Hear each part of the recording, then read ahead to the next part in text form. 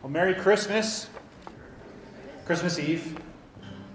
Merry Christmas tomorrow.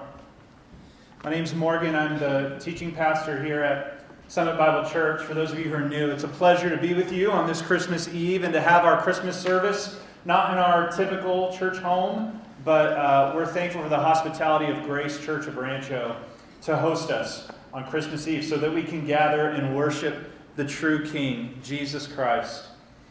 We have the kids with us in service today. It's a family service, so parents, I understand, I sympathize. If you need to step away with the child or if you need to make a quick escape, do what you need. They don't bother me. I'm sure it's more of a thing for you than it is for me as a speaker. And for the little ones, my job in this service is to preach God's word accurately, the way that it was inspired and given to us, primary. And my second job is to give you kids something to take away from this message, okay?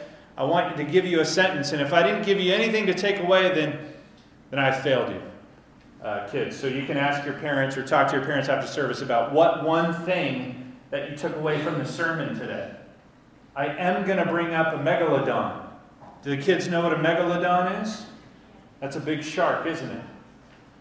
Maybe you'll take away that from the message this morning. It will come up. Okay, would you please open your Bibles to Luke chapter 2. Luke chapter 2. We read this passage already this morning, and I want to focus on two verses. Luke chapter 2, verses 10 and 11. I want to focus on the message of the angels and the joy of Christmas. Let's reread verses 10 and 11. Let's go back to 9. Luke 2:9 says, "And an angel of the Lord appeared to them being the shepherds. And the glory of the Lord shone around them, and they were filled with great fear. And the angel said to them, 'Fear not. Behold, I bring you good news of great joy that will be for all the people. For unto you is born this day in the city of David a Savior who is Christ the Lord.'" Now I'm warning you, there are thieves trying to steal your joy this Christmas. That's right. Thieves that are out for your joy. The first thief is the thief of distraction. So many distractions in the Christmas season, and distraction is out for your joy. There are so many parties to attend. There are so many lights to look at. So many movies to watch. Distraction keeps your eyes wandering to and fro without settling them on the true source of joy. That's the first thief trying to steal your joy. The second thief out for your joy this Christmas is called nostalgia. Nostalgia. Now that for us older people, or the kids, right? We have the nostalgic feelings around Christmas. And what nostalgia does is that it replaces true joy with a fake, warm and fuzzy happiness. Nostalgia wants to give you the warm and fuzzies. It wants you to feel the warmth of Christmas when you see the lights go up on the tree, when you decorate the house, when you remember how the Christmases were when you were a child. And sure, that makes you feel happy for some time, but you know what? That happiness dies when the season is over. So it's not a true joy. It's a temporary joy. And then, of course, there is the thief of presents. Uh-oh. Presents are out for your joy this Christmas. They want to steal your joy. Now, it doesn't matter if you're the gift giver or the gift receiver. If you place your joy or your value in that little object, you wrap it up in a box, you got to know that those things fade away. That joy is temporary. It does not last. Here's the proof. Kids, how many of you will admit and raise your hand if you've lost or if one of your toys from last Christmas has been broken. How many of you have lost a toy, or forgotten a toy, or broken a toy from last Christmas? I see those hands. Come see me after service, okay? Toys, presents are temporary. They are fleeting. There's a fourth thief that's trying to steal your joy this Christmas. And it's the thief of grief. It's the thief of grief. It never fails. Grief always sends his postcards around Christmas. And they're unsolicited. We don't want these reminders of the people we've lost, of the tragedies that have happened in our life around this time, of moments that you can't have back, of broken relationships that have not been mended, reminders of loneliness. Grief steals the joy of many at Christmas. Now we need to watch out for these thieves. You need to beware. They're out for your joy, and they won't give you true joy. They will not provide lasting happiness. The message of the angels that we just read is going to be the source of true joy for you this Christmas. The joy of Christmas is in the message of the angel. Here it is. You can write it down in one sentence. Jesus Christ, Savior and Lord, was born for you. Jesus Christ, Savior and Lord, was born for you. That is good news of great joy, lasting joy, true joy. See, I hope, I pray, and even as I was preparing this sermon, that you will leave the auditorium today and with the rest of your plans and activities for Christmas Eve and Christmas Day, that you would be filled with the true joy of the Lord. Remembering that Jesus Christ, the Savior and Lord, was born for you.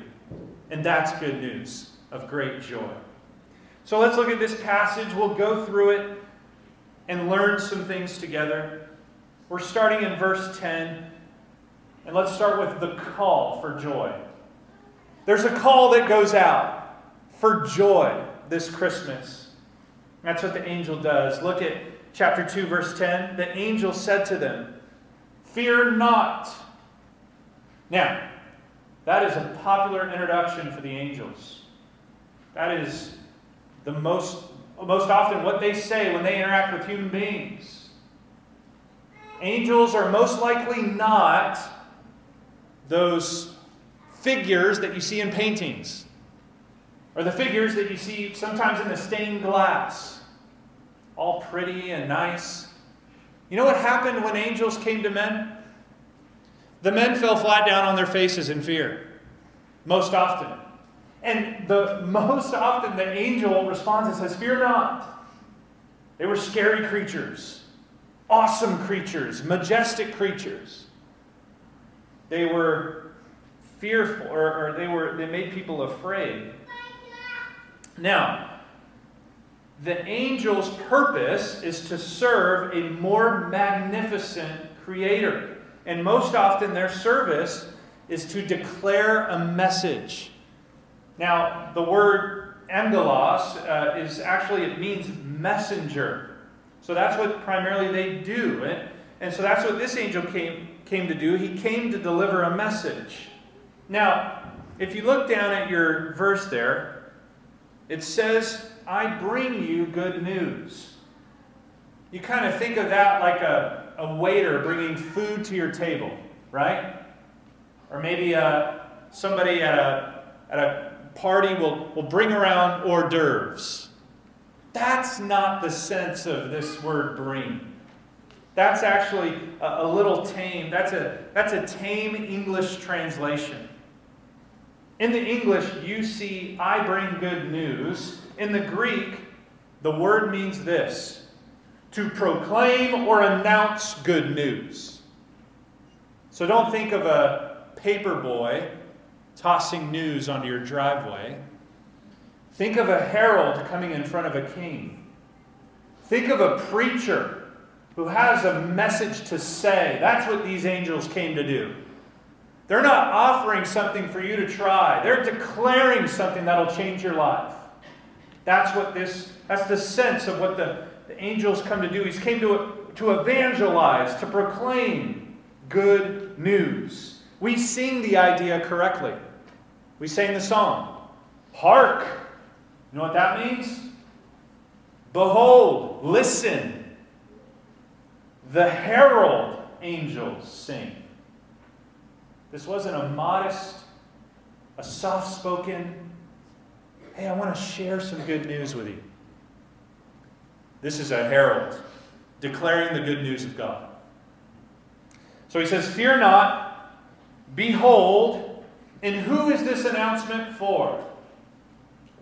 He says, fear not, behold, I bring you good news. Now, who is the you? Who's the angel speaking with? Shepherds. The shepherds, right?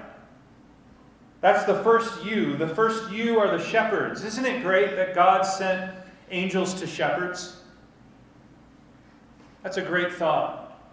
A great truth. He didn't send the angels to Caesar. He didn't send the angels to King Herod or to the priesthood, the nobility, or the Pharisees or the Sadducees. He sent them to shepherds, the blue collar, the working class, the humble shepherds out in the fields with their sheep. This is a hint to the humility and occupation of the child who has been born. This child would come first, not as a mighty warrior or a king to rule, but he came first as a humble servant, a shepherd, to live and lead his sheep, for the sheep, to give his life down for his sheep, ultimately. And so the first you is for these shepherds, and the second you, who is this message for? It is for, look down at the verse 10, it is for all the people. Do you see that? That includes you and I. When I say Jesus Christ, the Savior and Lord, was born for you, I mean it. And these angels, or this angel means it. It's for you. All the people, great and small, rich or poor, right? American, non-American, Hispanic, Asian, all the people are invited by this good news announcement. The gospel comes out as a light for revelation to the Gentiles and for glory to Israel. It's not limited to a certain people group or just a small group of individuals. It's for all the people.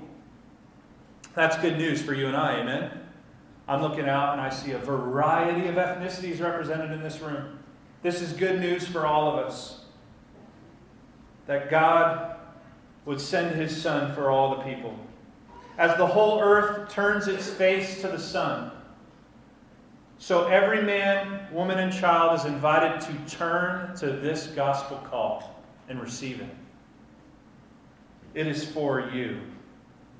So we have the messengers of God. They have a big announcement to make, to proclaim, and they're calling for your attention. You. Now, before we get to the content of the message, I want you to see the premier effect of the message. What does the message do? Well, it is good news of great joy. Megas. Megas in the Greek. Here comes the megalodon. What is the megalodon? It is a big shark, right, kids? Mega blocks, big blocks. God has a call for mega joy. Great joy. Joy inexpressible. Joy beyond anything that this world can offer. You need to know something. God is no Scrooge. He's no Scrooge. He doesn't sit in the heaven miserably counting and hoarding his coin. He's out on the street corners offering it with bags overflowing. His currency is joy. C.S. Lewis writes, joy is the serious business of heaven. Joy is the serious business of heaven. God wants you to be joyful, to be happy. Isaiah 9 is a prophecy about the Christmas announcement. It says this: the people who walked in darkness have seen a great light. Those who dwelt in a land of deep darkness, on them has light shone. You've multiplied the nation. You have increased its joy. God offers you true joy this Christmas, and the joy of God is not like the happiness that nostalgia, presents, or distractions offer. They're like a cheap printer printing joy on your heart that easily flakes off or fades away with a good tumble wash. The world's joy cannot endure the world's troubles. The world's joy cannot endure its own troubles. Only God's joy will get you through the world's troubles. And so look for the joy that God gives and God offers. It's true joy. God's joy is great. His joy is full, John 15:11. His joy is everlasting, Psalm 16:11. His joy can't be taken away from you, John 16:22.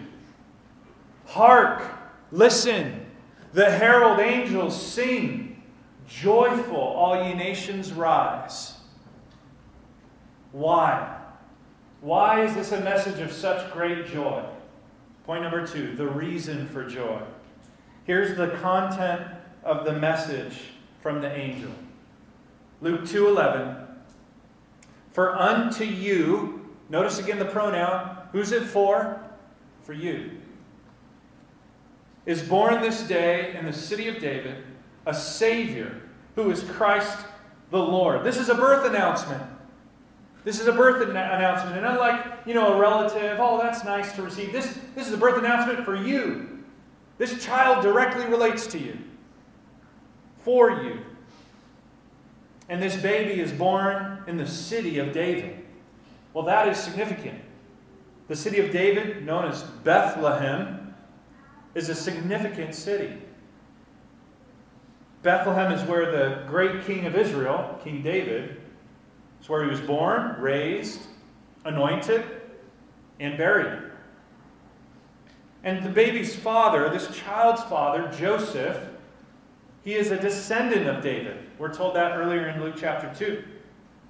And the Christmas prophecy in Isaiah 9 tells us that this child that's born, he will sit on the throne of David, fulfilling the covenant of David. He would be the forever king of promise. Like we sang, this is a King of Kings that is born. Furthermore, the prophets get even more specific. Hundreds of years before this day, before this child was born, there was a prophecy out of Micah chapter 5, verse 2, that stated specifically Bethlehem would be the birthplace of the one who's to be ruler of Israel, the promised one of old. So the baby's birthplace has prophetic significance, born in the city of David. And then the angel gives us 3 titles for the child. Did you catch that? Verse 11? 3 titles for the child. Savior, Christ, and Lord. Savior, Christ, and Lord. Who is this Jesus? Who is this child that has been born? And why is his birth such good news? Well, he is Savior, he's Christ, and he's Lord. Let's look at these 3 titles. First, Savior. The child is a Savior. That's good news. Titus chapter 2, verse 11 says, the grace of God has appeared, bringing salvation for all people. 1 John 4:14 says, we have seen and testify that the Father has sent his Son to be the Savior of the world. Well, why do we need saving? Things seem to be going okay here, right? We have our lives in order. We've got provisions met. We have, maybe a decent job, good family around us. Why do we need saving? What do we need to be saved from? These people certainly thought Maybe they needed salvation from the Roman government, the oppressive Roman government. Maybe you today are thinking, we need saving from corrupt politicians. We need salvation from a corrupt government too. But what is it that Christ came to save? What did we need salvation from? This is really important. Don't miss this. I want you to listen carefully to what this same angel told the child's father, Joseph. Told Joseph in Matthew's Gospel this: Joseph, son of David, do not fear to take Mary as your wife, for that which is conceived in her is from the Holy Spirit. She will bear a son. You shall call his name Jesus. Why? For he will save his people from what? From their sins. That's what we need saving from. We need salvation from our sins. We need to be saved from ourselves. We're sinners. We've fallen short of the glory of God. All of us have sinned. And because of sin, we deserve death. We deserve punishment for our sin. Justice leans not toward our salvation, but it leans toward our judgment. But blessed be God. Thanks be to God. He sent us a Savior. This child that was born to save us from our sins. The biggest problem in our lives, Jesus came to deal with it. He came to make you and I right with God. There's not a greater gift that you can ask for this Christmas or receive than the salvation of your souls. When you see a nativity scene at Christmas, you look at maybe the carpentry work of the wood figures.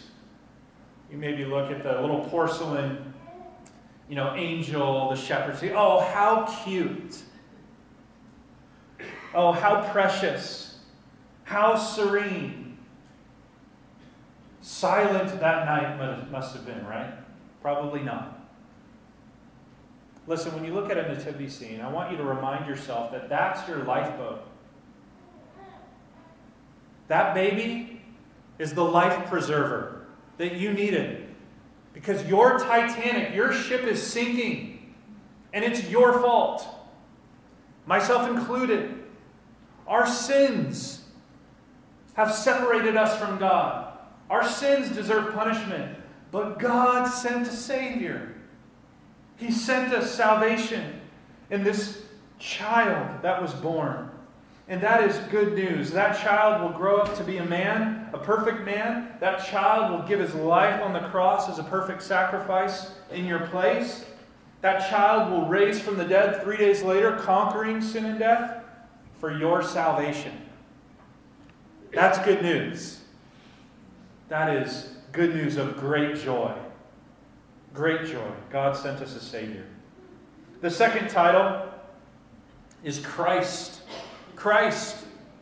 Now you need to know that Christ is not Jesus' last name. Christ is Greek for the Hebrew word for Messiah, meaning anointed one. This is the anointed one of God, promised in the Old Testament. Now, in the Old Testament, you need to know that there are 3 offices primarily that were anointed. You have a prophet, anointed by God. Priest, anointed by God. And king. Prophet, priest, king. Those are the 3 offices anointed by God. Prophets were in charge of speaking on God's behalf, speaking God's word to the people. Priests were the mediators between God and man, facilitating the offerings and sacrifices in the temple. And the king, well, the king was to rule the people on God's behalf, to rule justly, to rule fairly, to rule according to God's law. And when the prophets, when the priests, when the king were aligned and right with God, the people were blessed. The people experienced great joy in Israel when those 3 offices were held rightly. When the men honored God and they did what they were supposed to do for God. But when they dishonored God, It was curses for the people. It was not great joy, it was really bad. So these offices, prophet, priest, and king, they were little messiahs, little anointed ones of God. But there was always this expectation, this buildup of the Old Testament, if you read it, it leans forward for a big Messiah. The anointed one, not unanointed one, the anointed one. They look forward in Psalm 2 to the anointed one that was anointed by Yahweh, and the kings of the earth would rise up against him, and he would absolutely destroy the kings of the earth. Daniel, the prophet, he prophesies of the anointed one who will finish transgression, who will put an end to sin, who will atone for iniquity, bring in everlasting righteousness, the anointed one. Now this angel declares that this child is the anointed one, the Christ, the fulfillment of those prophecies. This anointed one would be a greater prophet than Moses. He would be a greater priest than Melchizedek. And he will be a greater king than David. This child is he. You know, sometimes the anticipation of an event exceeds the event itself. The anticipation of an event, it exceeds the event itself. So the excitement of waiting for a movie is better than the actual movie is. Have you experienced this? That's not the case for Christ. The people of Israel, humanity in general, could not have devised a better story. They could not have penned it. The fulfillment of these prophecies being in Jesus, God stepping down from heaven, taking the form of a man, born of a virgin, maturing in perfection. He was the prophet that preached the good news perfectly of his kingdom. He took the position of both the priest and the sacrifice, mediating between God and man through a once-for-all perfect sacrifice that couldn't be made before. And then rising from the dead, delivering a crushing blow to sin and Satan and death. He ascended to heaven while the gospel goes forth. It saves millions, and then he promises to return and reign on the throne of David. Write a better story. Work prophecy together in a way better than that. You can't. Even the great analogies of Narnia, of Lord of the Rings, don't hold a candle to this story. To God's fulfillment of his promises. C.S. Lewis, Tolkien, Bunyan, Dickens, they pick up their pens in the shadow of the greatest story ever told. His story, the story of his anointed one, the Christ. This is good news of great joy. The perfect prophet, the perfect priest, the perfect king has come. He was born for you. Now the third title. We have Jesus the Savior, Jesus the Christ, and Jesus the Lord. This word is kurios. Now this is how you would address someone who's in charge, a master, an owner, a ruler. It's a term of submission. If you're addressing someone as kurios, you're probably on your knees, bowing before them at the same time. This child is the one that the Magi bowed to, the shepherds bowed to, because they recognized him as Lord, Master, Ruler. There's an interesting psalm in Psalm 110. Psalm 110:1 says this, Yahweh says to my Lord, sit at my right hand until I make your enemies your footstool. That's interesting because David the king is writing that psalm, and he's recognizing a Lord above him that's sitting at the right hand of Yahweh. And Yahweh says of this Lord, all enemies will be given to you, all will surrender to you, all your people will offer themselves freely to you, you will shatter kings and kingdoms, you will rule nations, you are the Lord. Yahweh is saying that of this Lord that is above David the king. The angel is telling these shepherds that this is a prophecy to call this child the Lord. The Lord born in the city of David. The Lord who is also the Christ. The angel is saying in this prophecy, this is the Lord. This is the one that was prophesied in Psalm 110. This is the Lord above David. The Lord of Yahweh, that he will give the whole world to one day in his kingdom. This child born is David's Lord, David's king. He is the Lord. You know, there's a common phrase in the church that you want to receive Christ as Lord, or you want to receive Jesus as Lord. Or they'll say, hey, make Jesus Lord of your life. I think that's a poor way to phrase it. Because you don't make Jesus Lord. Jesus is Lord. You surrender to him as Lord. You bow the knee before him as Lord. He is Lord whether you say it in this life or not. But you will say it. One day you will stand before Christ in judgment. And if you didn't bow to him as Lord in this life, you will bow to him as Lord in the next. Every knee will bow. Every tongue will confess that Jesus Christ, this child, is Lord. This child that was born. And this is the rub. This is the rub for many at Christmas. Fine, Jesus is a Savior. That's nice, they'll say. He's my fail-safe. If I can't pull my life together, at least I've got Jesus. He's the backup plan, right? He's Savior. And sure, I think it's interesting. There are a lot of philosophers and scholars who think that it's interesting that Jesus fulfilled all these Old Testament prophecies. They see the story come together and they are marvel at it. They wonder at, wow, this is a beautiful story of the Bible. They even respect him. Oh, he was a good teacher. He's a good guy to follow. But Lord, that demands something from me. That demands something from me that a lot of people don't want to give up. Their knee. They don't want to bow. They don't want to surrender to him as Lord. Jesus told his disciples, if anyone would come after me, follow me as their master, as their Lord, let him deny himself, take up his cross, and follow me.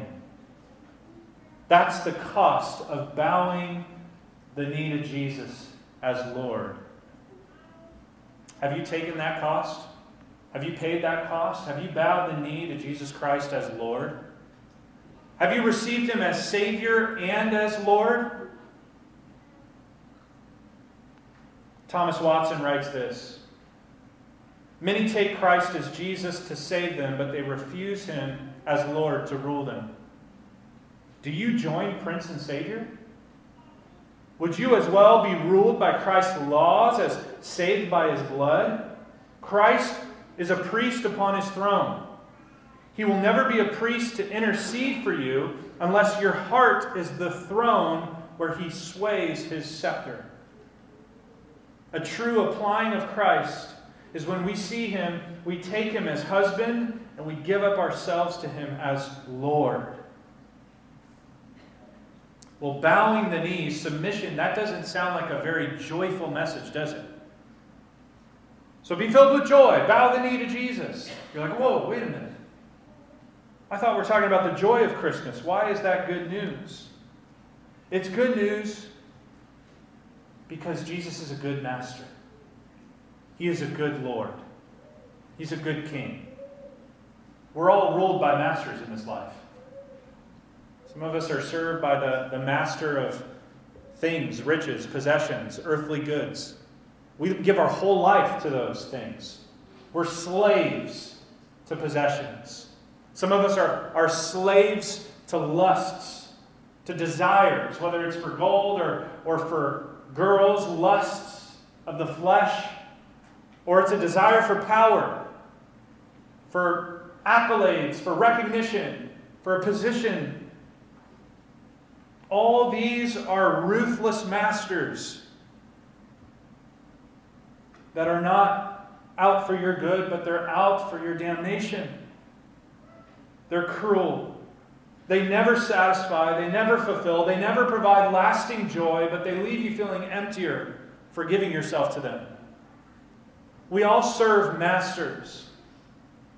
But listen, there is great joy when you bow the knee to the good master. When you see this child, Jesus, as the Lord. The benefit in the next life far outweighs the cost of bowing to him as Lord in this life. That's what Jesus said. He called the rich young ruler to follow him, to give up his treasures, his earthly treasures and possessions. And he says, I'm ready to give you 100-fold more in the next life. But the rich young ruler couldn't walk away because he had too much stuff, too many presents, too many distractions. Oh, he gave up an eternal weight of glory, eternal goods, the joy of heaven in that decision. For a Christian, their joy, even though this life is difficult, the life is hard, our joy rests at the finish line. When Jesus, our Master, says, well done, good and faithful servant, enter into the joy of your Master. Those are the words that we look forward to. That's the true lasting joy that we want. And if that's the case, then we can get through anything, the momentary light afflictions in this world. In John 16, Jesus warns his disciple of the trouble and the sorrows coming in life. He says discipleship will be hard. It's not always going to be peaches, roses, butterflies, whatever. But he says this in verse 20, when I see you again, your sorrow will turn into joy. Your hearts will rejoice. And get this, no one can take that joy from you. There's not a man on this earth that can steal your joy. There's not a power of darkness, Satan or his angels, that can take your joy. No one can steal it. Not a difficult circumstance, not a tragic loss, not the beatings and the bruises that you face in this world. No one, nothing can take your joy if it's in Christ. Isn't that what you want this Christmas? More than anything else? The Christian does. Oh, we need to be reminded of that, don't we? That our joy is not in this earth. Our joy is in this man, Jesus. The Christ and Savior was born for us, to save us, to fulfill God's promises, and to rule us as a good king, a good master. So my final question for you is, who has your joy this Christmas? Who has your joy? Let's play elf on a shelf, okay? The elf is your joy. Where is it? Where is it? Has it been taken by thieves? Does presents have it? Do the distractions have it? Does grief have it? You've placed then your joy on shelves that cannot hold it. Shelves that don't last. Shelves that don't deliver on their promises. Or does your joy rest on this shelf? Jesus Christ, Savior and Lord, was born for you. Is that the source of your joy this Christmas? Jesus Christ, Savior and Lord, was born for you. Martin Lloyd-Jones, the great doctor, said this: He is our joy and our happiness, even as He is our peace. He's life. He's everything. So avoid the incitements and temptations of Satan to give in to feelings. Put at the center the only one who has the right to be there, the Lord of glory, who so loved you that He went to the cross and bore the punishment and shame for your sins, and He died for you. Seek Him. Seek His face, and all other things will be added to you. Matthew Henry writes, ask Him for joy. Open thy mouth wide, and He will fill it. Where's your joy this Christmas? Restore it to the one who is the true source of joy. Christian, be reminded of these truths. Non-Christian, turn to Jesus Christ as Savior and Lord. Trust Him wholeheartedly for your whole salvation, and bow the knee to Him in surrender and in faith. to him today, this Christmas, and you will find joy, true joy. Let's pray.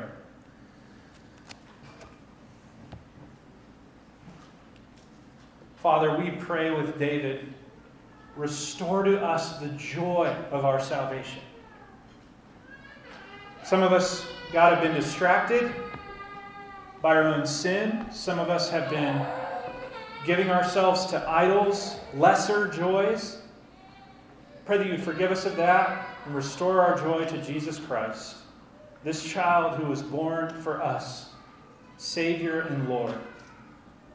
God, I pray for anybody in this room who doesn't know Christ as Savior and Lord. I pray that they would turn to him today and bow their knee in true repentance and faith and entrust themselves to him to give them the salvation and the joy that only you can provide. Thank you for a blessed time together, a blessed service. Great songs that we sing, great truths that we declare for your glory and for our joy. In Jesus' name.